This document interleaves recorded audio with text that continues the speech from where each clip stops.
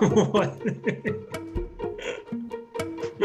That was new. That was new. Yeah, I guess it's a disclaimer for all the perverts out there. All right, Zoom. We got you. You're recording. We'll see if that shows up on the recording. It better. Hey, so in my Orson Welles book, he's telling this story from back in his heyday. I had the 40s and 50s, you know. And there's this theater critic named George John Nathan who literally lived in a hotel, like the Royalton Hotel. Mm-hmm. Kind of nostalgic for back in the day. Like you see these movies where like writers would just like literally rent a room, just live there. So this theater critic lived there for like 10 years. And the guy was just a notorious cheapskate. Like wouldn't tip wait service or anything. He was really particular about his tea, always ordered tea. And after a couple of years, the wait staff got so sick of him like not tipping them at all and just being rude, and they peed in his tea. It started just a little bit of urine, and he didn't notice. I think the saying "a little goes a long way" started with this story. Yeah. Well, and so the wait staff, he was still a cheapskate, and he didn't really notice. And so they kind of made it a game, like how much the ratio of urine to actual tea. And Orson Welles is like, yeah, it got to be about half and half. And then the kicker is Orson Welles swears up and down he heard, because he knew the theater critic. And it was like, Welles said it was a joke. Like everybody else knew the story except the guy, except John George Nathan, you know, was just drinking pee and nobody else knew it. And, and so, but Welles swears up and down he heard him say, like, how come he was ordering tea at another restaurant. He was like, how come I can't get tea as good as the Royalton here? Ugh. And everybody cracked up because he's basically just, He likes the PT. Oh man, don't mess with your wait staff. Don't mess with your wait staff. What's your typical tip? I try to do 15 to 20. 15. Wow, that's low. I try. I start at 20. I start at 20. 15 to 20, like. And I'll go up to 25. Sometimes 30. That's good. Virtue signaling, yeah. It's a good tip. You're like, I start at 2 and then I get to 3 and then we'll see from there. Europe, they don't tip, really. In Europe, they don't tip. Well, do they pay better wages there? Probably. I think Here, it's a loophole. It's an insult in some places. Yeah. You tip them. Yeah. Well, maybe because they make decent money. They're not making like $3 an hour and like surviving on their tips. Do you ever send back food or complain about like the quality of the food when you're getting something at a restaurant? Or no, I'm not that particular, and I have it. I don't want to. You don't mess with the people who make your food. That's what I've heard. That like, let's say you want something well done and it was brought out like, let's say medium, and they take it as an insult if you send it back. Yeah. And I've heard friends, I've never worked in a restaurant, so I can't speak to this as firsthand account, but they just like press on the meat on the grill and then they're like, all right, it's done. They don't really care. Yeah, they get a little. If I got like just the totally wrong order, I'd be like, yeah. Oh, but yeah, complaining about. Because I'm worried about, maybe not to the extent of pee in the tea, but maybe a loogie, spit if you're not from. I remember this was like I was a teenager, probably 17. Me and my friends, there was this restaurant in Topeka. And you want to name it? Do you want to name it? Or no? Winstead's? I don't think they exist anymore. Okay. Winstead's, whatever. See if we get sued. It was like 20 years ago. But so like we were all there and we ordered coffee and they bring you little glasses of water. There's a booger on the water jar. And it wasn't mine, it was my friend's. And he was like, hey, like he's like, hey, look at this. Like, that's not good. And whatever he said, he wasn't. It's not good. But he was like, he was horrible. He was like, hey, can I get a different glass of water? And so they went away, and the waitress came back, and I swear to God, it was the same. You could see a smear where the booger was. they had just taken the booger out. And so, like, I remember we left. We were just like, okay, that's not, and we never went back to Winstead ever again. But that was disgusting. That's pretty That was it's pretty gross. Just a smear. It's like, oh, you guys couldn't even. Can you take this off? Oh yeah, I can flick it off. Yeah. I think they just flicked it off or smeared it off, or Yeah. That's pretty gross. They obviously did. I mean, I don't know. Looking back, I mean, a bunch of teenagers walking in, they probably knew or thought we wouldn't tip well, but still. You know what's funny is it's kind of like a huge trust exercise, like going to eat at a restaurant. Yeah. And what I think we don't realize is how many times we just eat gross stuff. Mm-hmm. Don't you think? Like if you knew all the times you ate something that was just like, oh, that's gross. Don't really want to know. Yeah. Yeah. I think sometimes it's better not to know. Yeah. Anyway, Yeah. there's a reason why we're talking about this. We read Kitchen Confidential by Anthony Bourdain for April. And this is the Kitchen Confidential episode of There Will Be Books. I'm Peter, joined as always by Matt. Matt, I've heard about this book since I first encountered Mr. Anthony Bourdain on TV in the early 2000s. He had a variety of TV shows, No Reservations, which transitioned into a couple other kind of variations of the same thing. I loved his TV shows. I knew his backstory, but I never read any of his books. Mm-hmm. And so it was interesting. It was reading an author I'd never read before, but yet I knew the voice almost immediately. Does that make sense? Yeah. No, I could hear his voice in my head because you knew what it sounded like.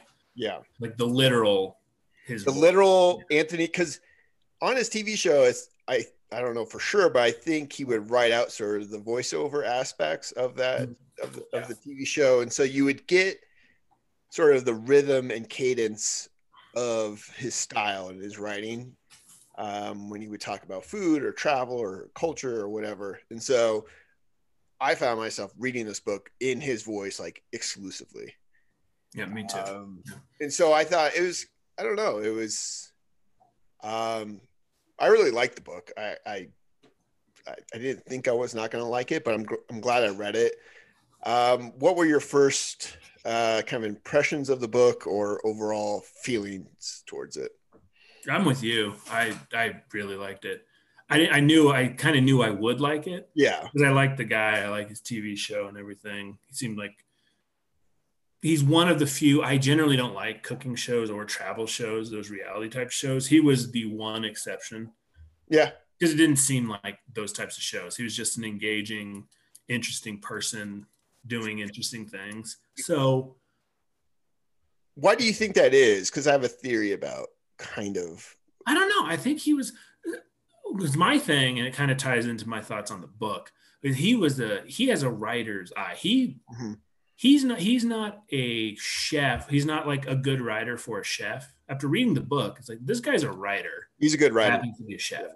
So he's got a writer's eye and a sensibility and the ability to empathize with people. And that came through in the show, and it definitely came through in the book. And so I liked the book. I didn't think I wasn't going to like it. I knew I would like it. I didn't know I would like it like this much. It's like it's a very good book. Yeah. He sort of, so to kind of overview the book, it's basically his life story in restaurants and growing up to learn how to become a chef. And it is kind of a different aspects of the chef life and his life. But it kind of jumps around in time and kind of, I would say it's about the food, it's about the characters of the business, about the business on the whole. It's just sort of an in-depth look of kind of a job not everyone will ever know about, but everyone will sort of encounter the chef at some, everyone goes out to eat and stuff like that. So it's sort of like a look behind the curtain, if you will. Yeah. And that's kind of what it's marketed as, even to this day, Kitchen Confidential. It's shocking. I think it was a bestseller because it kind of peeled the lid back. And so, and I guess the difference is those types of books can be entertaining, but they tend not to be the best written. I think this has got staying power, and it launched the whole second half of his career because it is so well written. Yeah. And a good writer can make almost anything interesting. And so he makes food and the restaurant business, the ups and downs, the personalities, all that stuff. He makes it just fascinating. I mean, I think the selling point for this book is sort of the debauchery and sort of like, oh, they're all on drugs or all that. And it has that element to it. But I think that what the book does really well is it shows like a human side to it. It's sort of like all flawed characters in this world. And sort of the life of the chef, or if you work in a kitchen in like New York City or a big city and it's, high stress, I think it attracts a certain kind of person, it seems like, from reading this book. Someone who's, the typical job isn't going to work for them or whatnot. And so it brings together a kind of a unique person. It brings together people from different cultures and sort of kind of different backgrounds, I guess. And then sort of, he talks about how there's sort of like unwritten rules about like what you do and don't do sort of as a chef. And sort of, he creates this like world in a way where it's not a fantasy world, I guess, but it has its own like codes and rules and honors and like, language. And I don't know. It just is, it feels like a complete immersion into this thing that I don't really know anything about, but you kind of quickly, I don't know, get a feel for what he's talking about. Mm-hmm. Yeah. Like he introduces you to it. He dips your toes in the water and kind of coaxes you in, and, the journey by journey's end, you're with him. You kind of get the lingo. He takes you right along. He's a great writer. He's a storyteller. Exactly.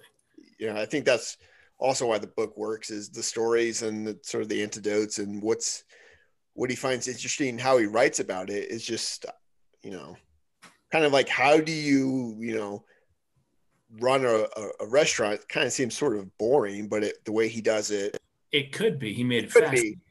But I don't know. While reading it, I was just like exhausted from his workload. Did you? Yeah, like 14-hour days. How much work he does, and then all these other kind of chefs do. Yeah. Like it felt. I don't know. I was just like, oh God, like. Yeah, I couldn't do that. No, yeah, it's a certain type of person. I guess you'd have to love it. I think it goes to show like how many restaurants fail is just because how much work is needed, and sort of maybe even luck, I guess, in a sense. That was fascinating too. He was just talking about, he was like, what? There's a 1 in 4 chance or even less. Yeah. Like most restaurants fail, and the reasons why were interesting. And the margins between like success and like failure is just such a slim, like, so much stuff can go wrong. Like the freezer breaks down on a bad week where you're already behind. You've sunk so much money into it. People just don't want to come. Just all this stuff. There's tons of restaurants around town that I really like, and they shut down. You're like, oh, I wonder why. It's like, most of them don't stay open, What I liked also too is he kind of sets up for most of the book, like here's the true story of a restaurant, and then he goes to like some other like chef's restaurant who he like respects and likes and respects their food, and it's completely different. Like it's like quiet, or not quiet, but like it's he kind of goes through, he's like, oh, that thing where I described like this is the way it is. Well, it turns out at this person's restaurant it's not like that. Yeah, there's general rules, but there's always exceptions. He's kind of willing to be like, this is my take, but he's sort of shows a vulnerable side to himself where he's like, you know what, I might just be, this is what I can do, but there's levels of, cooking and stuff like that above me. So he's not afraid to be like, I don't know, or he doesn't claim to know everything, I guess, which is a good selling point for, kind of like a memoir, I guess, in a way. You get some backstory about his life and stuff. So, well, it's part of his personality that made him appealing. What self-deprecation, kind of humor, willingness to admit, like, it's a funny book. It's I don't know. It's. Do you think you would have reacted the same way if you had read this book, say when it came out 20 years ago, and you hadn't seen his TV show, you hadn't seen all of his stuff that he's done? Do you think that would be different, or do you think you would still have liked it as much? I think I would have liked it. Yeah. It would have turned me on to his TV or whatever. But yeah, I would have liked it. I would have appreciated. I think I have more life experience now. I probably appreciate more of the lessons or the hard knock stuff a little more now. But yeah, the 20-year-old me would have enjoyed it just as much. What were your kind of like favorite aspects of the book, or kind of stories? Or that's Wesley, by the way, our podcast producer, giving his 2 cents. Squirrel. Probably sees a rabbit out there. Squirrel. Probably can't eat squirrel. Can't eat squirrel in a restaurant. He's never caught a squirrel. Has he got close? He's all talk. No. He's all talk. No.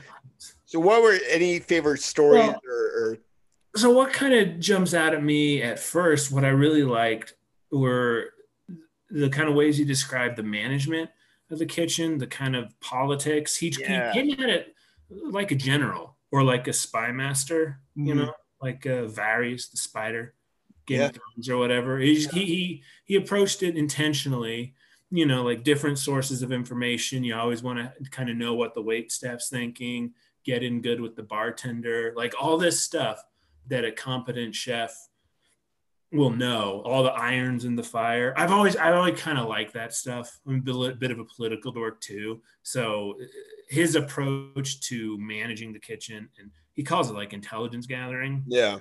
That was fascinating to me. I also like that you had to have a guy who like knew how to fix everything. And his sous chef is also the other thing I liked. A competent right-hand man. It seemed like, like there's a lot of like, there's some incompetent people, you know, in the story, but the people who are like very competent are like so highly, you know, thought of, like they can fix X, Y, and Z. And you're like, how do you even like, it's almost like you have to become, you know, you have to work in this industry for 20 years to like learn how to do all this kind of stuff. There's no, you know, he goes to the cooking school or whatever, but that's almost like that's a very surface level, like basic thing. And like, if you have no work experience, but you have this degree, I don't think it really matters all that much, I would think. Yeah, well, you know, it's practical stuff like your freezer, the cooling mechanism and your freezer breaks. Yeah. And you're going to lose all this meat unless you can fix it. Or you're in the middle of like a Saturday rush and you run out of tomatoes and you run an Italian place. Like you need to have somebody who can get you tomatoes within the hour. You got to have somebody who can fix the fridge now, not wait, you know, like all this stuff that could come up. You got can handle disgruntled staff. You can turn around and he makes it really, really interesting. Like, you kind of said something I hadn't thought of, like the politics of it, because it is kind of like politics. Because you have like, you have suppliers that you have to juggle and handle, and you have to like either, you know, if they screw you over, you have to get rid of them, and you have to, you know, figure out a way to, you know, you kind of have to work with other restaurants. It sounds like occasionally if you want to get, you know, favors for, you know, you run out of something. So I think there is kind of a political aspect in it in a way. Getting in good with the bartender because he hears everything people are talking about. He can kind of, if you're nice to him and friendly with him, then he'll turn around and let you know who among the wait staff is upset. The runners who bring out the food, like they're like your bishops in chess or something, you know, like you want them on your side, and they'll be able to kind of gauge what the customers are thinking, who's upset, who's impatient for their food. There's a lot going on. Yeah. And maybe it's just a function of him being just a really good writer, but it was all very interesting the way he broke it down. Yeah. And it's also like the recruitment of people when you're starting a new restaurant and all that kind of stuff. I was like, more than a couple times, I was like, how do people even start restaurants? Like when I order food, how does it even get to me? Like in a way, like if I'm at a table with like a couple other people and we all order something different, like it's kind of amazing to me that it works sort of as smooth as it does. Yeah. Because then when he you know, he takes you in depth into like the world behind, once your order gets in the kitchen stuff. And it seems like it can get screwed up very quickly, and horribly wrong. And it sometimes does, but I would think it would happen like way more. Like, well, yeah. Well, I was thinking, I don't know. Timing the food to come all at once. You go out with more than 3 people, like, party of 4, you all order different things. You got to make, not only do you have to cook the stuff right, you got to make sure the steak comes with the chicken, comes with the burger. It's all warm and palatable, and it all comes at the same time. And managing that on a busy night when there's a couple hundred people, doing that for every table all night. He's working at restaurants that are fancier than anything we have in our, small little town or whatever. So it might be a little different with like the how, I don't know. Well, the principle's the same, even at like Apple. No, it's true. But But there is, like, you worked in a warehouse, I've worked in a warehouse, like inventory management and workflow. Mm-hmm. I feel like that's like the biggest thing if you want to become a chef, is like how to like organize your kitchen. I don't know. Yeah. Sort of. Among other things. It starts with being organized, and then being good with people, and then and you kind of think back to your own work experience. Like, I worked fast food when I was 15. I was a fry guy at a fast food place. You were? Yeah. Yeah. So let's back up. Okay. I want to best story I have from those days was so I was the fry. I was at the fry station. So you have a thing of oil in a basket that you dip French fries. I'm in charge, like 4 to 6, 2, like about 4 little baskets, 2 big old vats of grease, and just frozen French fries go in them. You drop them in there for a certain amount of time. You take them out, you set them at an angle to drain. And when they're drained properly, you throw them into a thing, and then other people come and take them, and blah, blah, blah. End of the night, you got to drain the vats of grease, right, into this big old vacuum thing. And then once the vat is drained, you take the hose. Yeah. The thing you drain it into has a hose attached, and you turn around and spray the grease into the vat to get all the chunks of fries and onion ring batter and stuff down. Like, it's just part of the closing process. Yeah, right? yeah. I'm doing that one night, just hosing it down, cleaning it off, and then it kind of starts to smoke like it's water instead of grease. And I'm like, what's going on? I keep spraying, and flames erupt from the thing. And I'm like, ah! I yell for the man, like, Mike, and like the manager comes and he sees it. He's super calm. He's just like, and he like goes and looks down, and it turns out before you spray the thing with grease, you got to turn the pipes off. If you don't do that, you'll start a fire. I had forgotten to turn it off. So do you recycle the grease, or does it just... No. It's just you hose it down with grease. Okay. So the fire department came, the owner, they woke him up and got him. It's like 11 at night. They woke him up. So you started a grease fire, basically. I was the fire guy. Yeah. I had the presence of mind. The first guy to respond was another like employee, and he was like, pour water on it. And I was like, no. I knew better than to pour water on a grease fire, but what does that do? I did start the fire. You don't know. It makes it worse. You don't put water on a grease fire. Okay. I would have. Yeah, I saw that guy like 3 years later. I was 18, and he's like, "Hey, fire guy! Hey, almost burned my." And he turned to his like, it was at a golf course, and so he turned to his buddies. He's like, "This guy almost burned my restaurant down."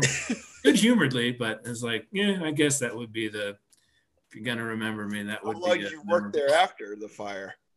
Oh, I mean, they didn't fire me or anything. It was a teenage job. I worked there for like a summer or something, but yeah. So did any of this book remind you of those days? No, because it wasn't that. The fire starts like, I did start a fire at the Pad restaurant in Topeka. Pad? It's called the Pad, but it's got a launch pad. It's a picture of a rocket. Okay. The Pad, the launch. What were you guys serving there?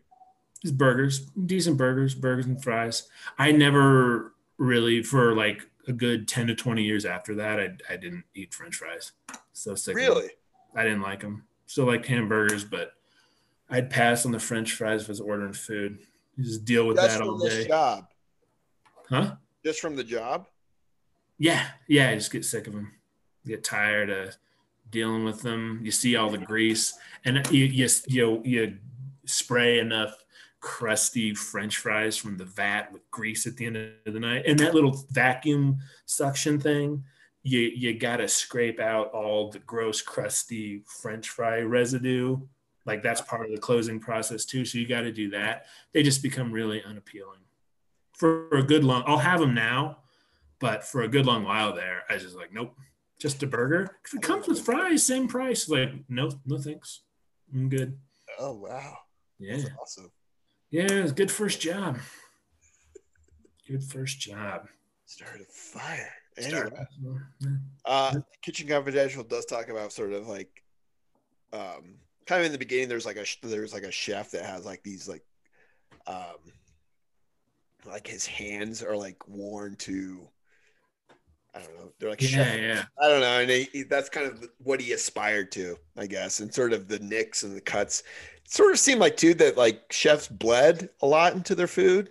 Yeah, that's one of the things you don't really want to think about. Yeah, did you get that sense that like they don't blisters, gross, they don't really care about that? Like they do care, but they don't care. I mean, what are you gonna do? I mean, at a certain point, I think it's just practical. Like if you're manning a hot cooking station, you're gonna get blisters and those things pop over your food and the blood, and it's kind of just like that's not to think about.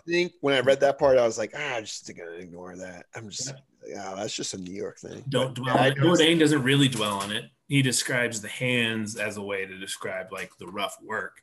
Mm-hmm. But you read between the lines, you're like, gross. Yeah, that's what I did. I was like, it sort of sounds like there's blood in my food. Yeah, you hope they cook it off. Yeah. The heat just boils the mm-hmm. Anyway. Yeah. Let's see here. What else caught your mind, or anything else? I liked some of the rules, like the things he looks for going into a restaurant. I like that. I thought were interesting, and I feel like I'd heard that before too. Like I think it was through. Yeah. I think some of this stuff found its way to, like I'd heard of, like how much butter is and stuff. There's a clip. I was doing research for this episode, which was kind of just me watching old Anthony Bourdain TV shows. It was fun. Mm-hmm. But so there's a clip of him on Oprah, and he was talking about like from 20, like when it first came out, he looks all young and stuff, and he was talking about how much butter is in stuff. And Oprah was like pushing. He's like, so how much like quarter of a stick of butter? And he's like, oh, I mean, if you order something cooked in a skillet, I would say a stick and a half in every dish. And they pan to Oprah's audience, and they're all horrified, bunch of horrified middle-aged women. Like, it's like, and he was like, yeah, I mean, that's why restaurant food tastes better than home cooked food, because you use just a ton of butter. So like that type of thing was what else? Like he said, check the bathroom first if you're curious about it. I've heard that too. So they don't bother to clean the bathroom, the stuff they know is visible. What do you think their kitchen's like? Yeah. Like, yeah. If you order well done steaks, don't expect to get a good cut of meat because they figure it's wasted on well done. Oh yeah. So I've heard that too. Like, don't. This is going to sound amateur, but I prefer steak well done. But now I've learned. It doesn't surprise me. It's bacteria, man. Bacteria. He has like all these rules and like the seafood things and which growing up in Topeka and being in Colorado now, I don't eat a ton of seafood. Yeah. Being coastal, but I've found that interesting. I would say like river or stream fish might be different. I mean, seafood places exist versus but like tuna versus trout, I guess. Yeah. One's. What did he say? He said he never orders it on a Monday. Yeah, something like that's gonna be like the worst stuff, and they need to get rid of it, or is it? Yeah. Because the order is like the order process, so they order a bunch to deal with like the weekend rush, because that's when they want to be well stocked, and so by Monday they're trying to get rid of all that stuff. So you'll see a lot of seafood specials on Monday, and his tip was it's on sale, but it's because they're trying to unload the stuff they ordered Thursday. Yeah. Well, and that's for, you got to be enough of a seafood aficionado to be able to taste really fresh stuff and know the difference. But that was interesting. Just the little details like that were fascinating to me, you know. Another thing I got from this book, and it sort of shows up in his TV work and where he became kind of like this beloved figure who, when he passed in 2018, everyone kind of wrote these, you know, heartfelt praising articles about him. He seems to like care a lot about people that he works with in different cultures and sort of the value of having, you know, one of his rules is you want to become a chef, learn Spanish. Like, yeah, because he's realistic with, you know, Ecuadorian, line prep chefs and all sorts of things. So you need to like broaden your kind of viewpoint and adapt. So, and I got that sense that he had this, even when he wrote this book before like all the TV shows, he had this eye towards, and at one point he goes to Tokyo, and you can kind of get the sense like from that chapter about Tokyo and how his travels and how fascinated he was with like this foreign culture, that it's not surprising that he had this like massive career in television, like exploring other cultures and eating their food and sort of thinking about them, and it in a interesting way, and in part because he's just a really, really good writer, I guess. So yeah, well, and it's what made him stand out in, you know, the sea of just mediocre trash that is like reality type TV. He's an interesting person who's genuinely interested in other people and other culture, and that came through. Like, you didn't go to like look down on, you know, oh, what a bunch of weird food. He ate weird stuff, but he was genuinely just, he went to a different place, and like he made I just watched an episode where into Singapore, and he made that stuff so fascinating and so good. He's generally looking for like, okay, he goes to like, his formula for the TV was generally kind of, okay, what's the best notable, like what's the best French food? What's the best Thai food I can get here? And he'd go and mingle with the chef and eat something really fancy. And then he'd go out and like go eat with his cab driver. It's like, okay, what's really good cheap food? And then he'd go off to some countryside and eat, you know, a home cooked meal. And that's kind of generally the formula that give you the lay of the land. What are your best options in these 3 or 4 areas? He appreciated street food just as much as he appreciated like the Michelin star food. And so I think that's where he gets like the credibility with, you know, watchers and readers. It's like, he's not putting one ahead of the other. He's just, if it's good, it's good. He appreciates food in general. And then he also appreciates, you know, the hard work that a chef does and getting all this, like, you know, the accolades that they can get, but also like the simplicity and the hard work that goes into. I remember, I think it was a No Reservation episode where he went to see someone who was making like noodles, like in a very traditional way in like Japan, and just like how early that person had to wake up and just the dedication and craft. Because I think that's another important thing, like the craft and how to do something. And then cooking and all this stuff is like the craft, and like even how to like prep food is in a way a craft. So he was interested in that, and that kind of shows up in the book and also the TV show. So that's, you know what I just thought of, kind of what's interesting about that, and we've talked about it before, is with writers and movie directors, living a life outside of the industry, giving you more to say. I wonder how much of that with Bourdain went into him producing compelling shows like that, because he lived a totally separate life before he wrote a book, and for like 30 years before he was on TV, he actually had something to say. He wasn't just an actor from the age of 10, or, you know, some guy out of college, like a, you know, kind of sleazy producer type. He had lived a full life in the trenches. I think he lived a full life too, and he met a lot of different kinds of people. So any sort of book, I didn't realize this, he'd written 2 fiction books before he wrote this. Yeah, and it kind of makes sense too. Like, he had book structure. It's not his first book. It came across, it was more. Yeah, it's more polished. But I don't know. It seems like someone who I don't know, he wasn't set in his ways just because he had met different people, I guess, and different Yeah. I mean, in the book, he changes jobs. It seems like Oh yeah. all the time until he finally gets to the famous restaurant La Halle, I think is the French. I don't know, but that's like the one he's sort of most known for. But before he gets there, he's just changing jobs, and it seems like his life is just constantly in I wouldn't say turmoil, but like flux, unrest. Like if a normal person had this much like changeover in their life, I think it would kind of wreck a person. But he seems to be able to handle it, in some cases thrive and adapt and change, which shows up in the TV show that he can go to all these different places and sort of, I guess, fit in is a way of thinking of it. I don't know. Yeah. And that all seems part of it too. It's part of the game. It's kind of funny that you mentioned like this is a book about himself, but he's lived such like an interesting life that's okay. Because sometimes, when we talk about like auto fiction and it's like boring, like, why are you telling this? This isn't like at all interesting. It's not, Yeah. Well, it's the difference between, you can have yourself as the main character or like the through line through the plot. But what a good writer will do is use that as a way you can, you're the main character and we're following your journey, but along the way you describe other people.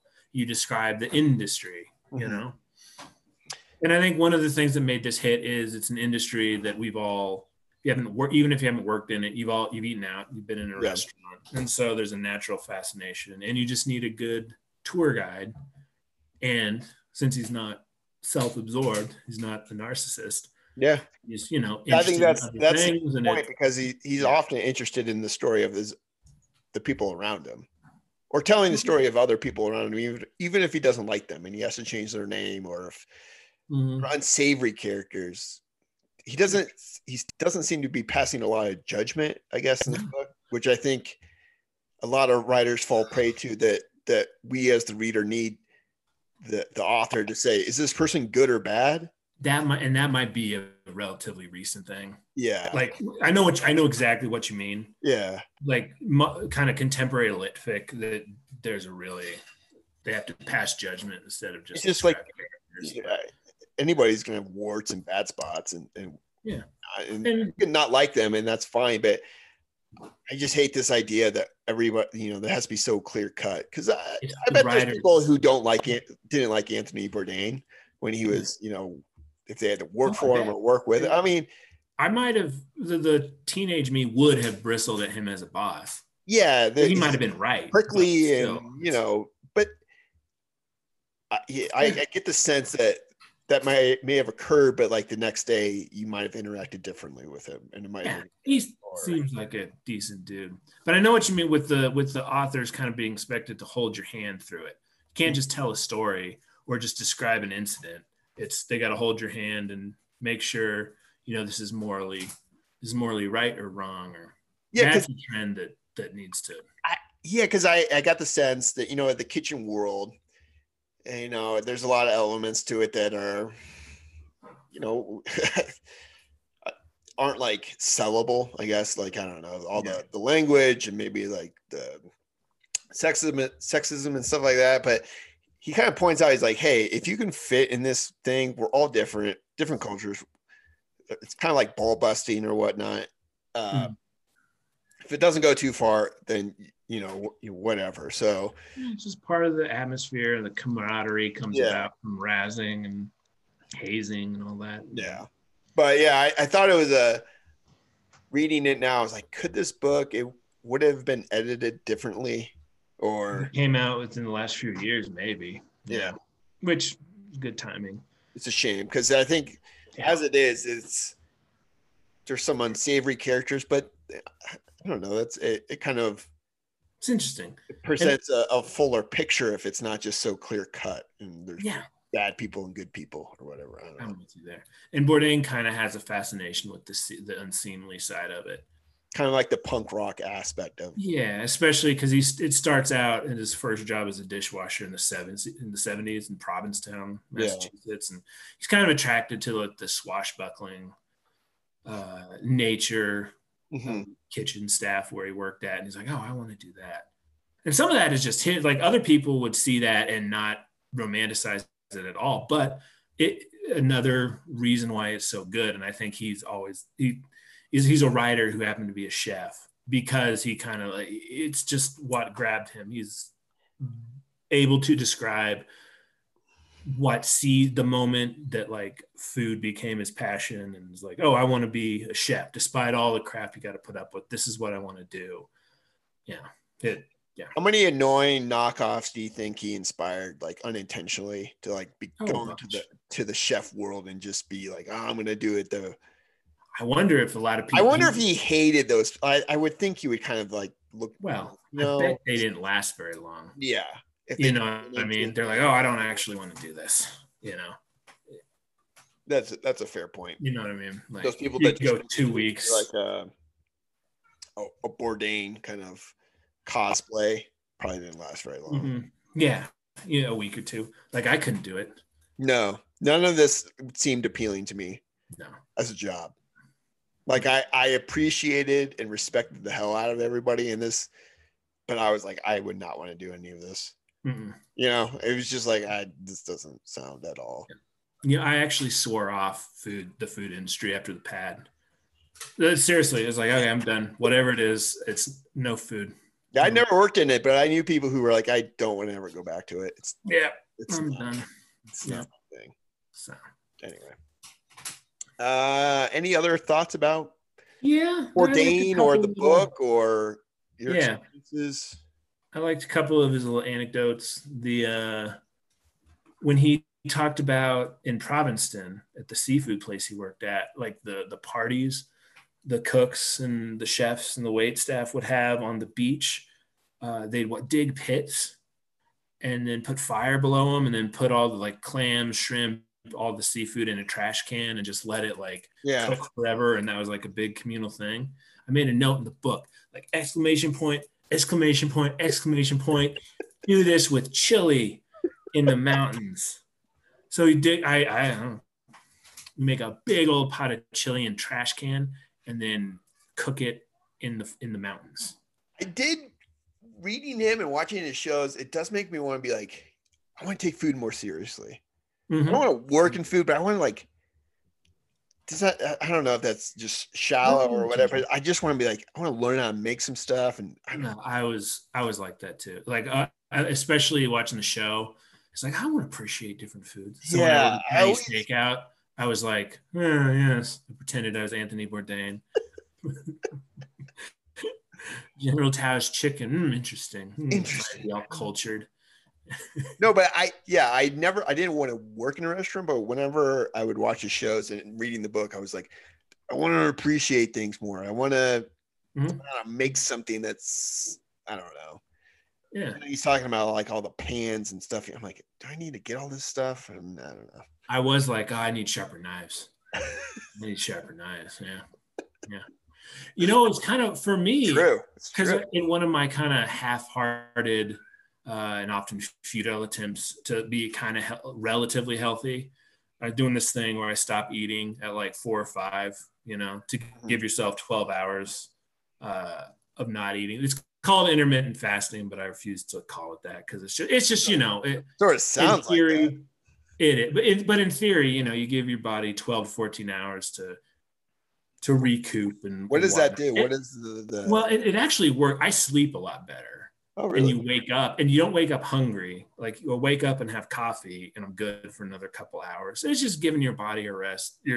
In theory, your cells regenerate and all your microbiota, like, there's all this nerdy stuff. Your microbiota, like the biome, that to a large extent kind of controls your metabolism and everything. Those are like living creatures too. And so they need time to rest. So there's this whole big, long thing. Yeah. Long story short, I'm doing it. But while I'm reading this book, my reading times are in the evening when the baby's asleep. So I'm really hungry. I'm reading this book and I'm really, really hungry because there's a period you got to get through because you stop eating and it gets to be 8 or 9. You haven't eaten for 6 hours. You're like, you're pretty hungry. So you have to get through that feeling of hunger. Yeah, he's describing all this French food. And it's like, it's interesting. Okay. I'll take note of that. There. Yeah. I don't do that. I don't do that intermittent fasting. I'm drinking coffee right now. I do every couple of weeks. I change a thing. I'm like most kind of portly people. I'm fascinated by like different health food things. I never really. But you don't want to use the title of it, though. You don't want to use the. Exactly. Well, because I think fasting. I think I'm too good for the trends, but I still want to try them. And then deep down, I know I'm not going to stick with it. So I just jump from thing to thing, and it's the whole thing. It's fun. You're just like, I forget to eat for 12 hours a day. I gotta make an effort. But it was interesting reading about food, being really hungry. That's difficult. Never go grocery shopping hungry. Builds character. Or just wind up with a bunch of junk. It's true. I liked the anecdote about when he's applying for that steakhouse run by the Scottish guy. Oh, that was hilarious. And it's going really good. And at the very end, the Scottish guy leans in and says, like, what do you know about meat?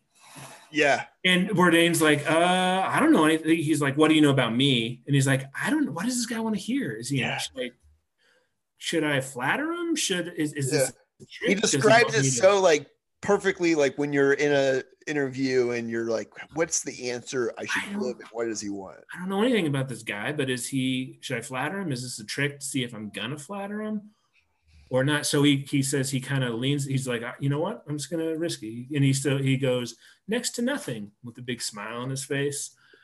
And that's the point where the interview turned, and he thought he had the job, but they kind of like ushered him out. It's like, oh, we'll let you know we got interviews. He's like, oh, I blew it. Why did I blow it? Was it?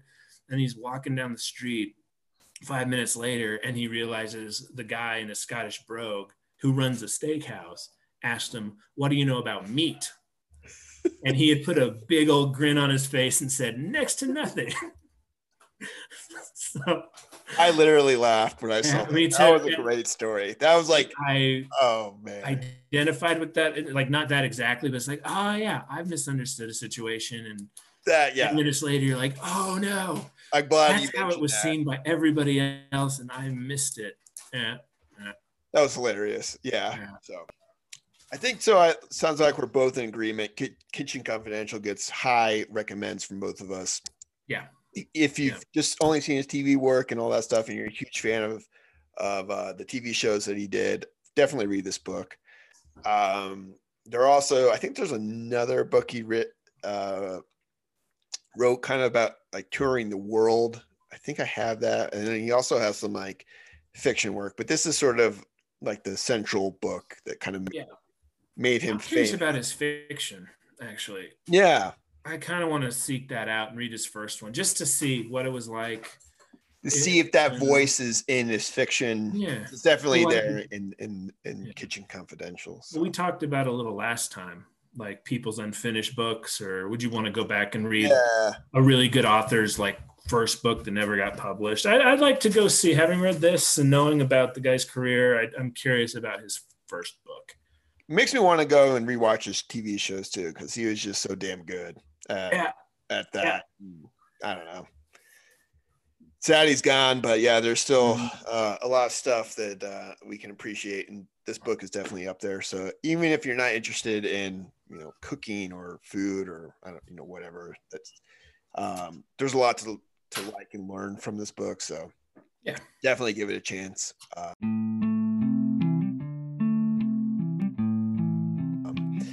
We will be having, let's see, coming up, Matt and I are going to be delving into the world of Dune coming up as our seasonal read. It's our winter seasonal read. You may be asking yourself, it's May. Guess what? The seasons don't exist. Yeah, don't worry about it. On our planet. So we'll be talking about that here shortly. The classic Frank Herbert book, Dune. What else do we have coming up, Matt? We're going to be picking a new long book to read. Yes. And we're going to be doing some Patreon stuff coming up. Yep. I think we're going to watch David Lynch's version of Dune. Which, and reading Dune, I don't think it's an unfilmable movie or book. I'm curious about this new one. David Lynch's Dune coming out is, I haven't seen it. It's generally acknowledged or seen to be just a huge flop by a talented director, but just like So I'm curious. We're gonna do that, and I got some ideas. I think we're gonna do like a reader poll. Figure out a Patreon book of the month. Some other stuff. We're gonna stock up the Patreon store. And then you can also get in contact with us, email, Instagram, Twitter, all those ways. Let us know what you're reading. Let us know if you've read Kitchen Confidential, what you thought of it. And with Dune coming up, I know a lot of people, that's one of their kind of favorite sci-fi books. So let us know your thoughts on that book. If we should continue the series. Because there's, I think, 6 books? There's a lot. Yeah, so there's quite a few more books. So be on the lookout for that. And until then, we will talk to you soon.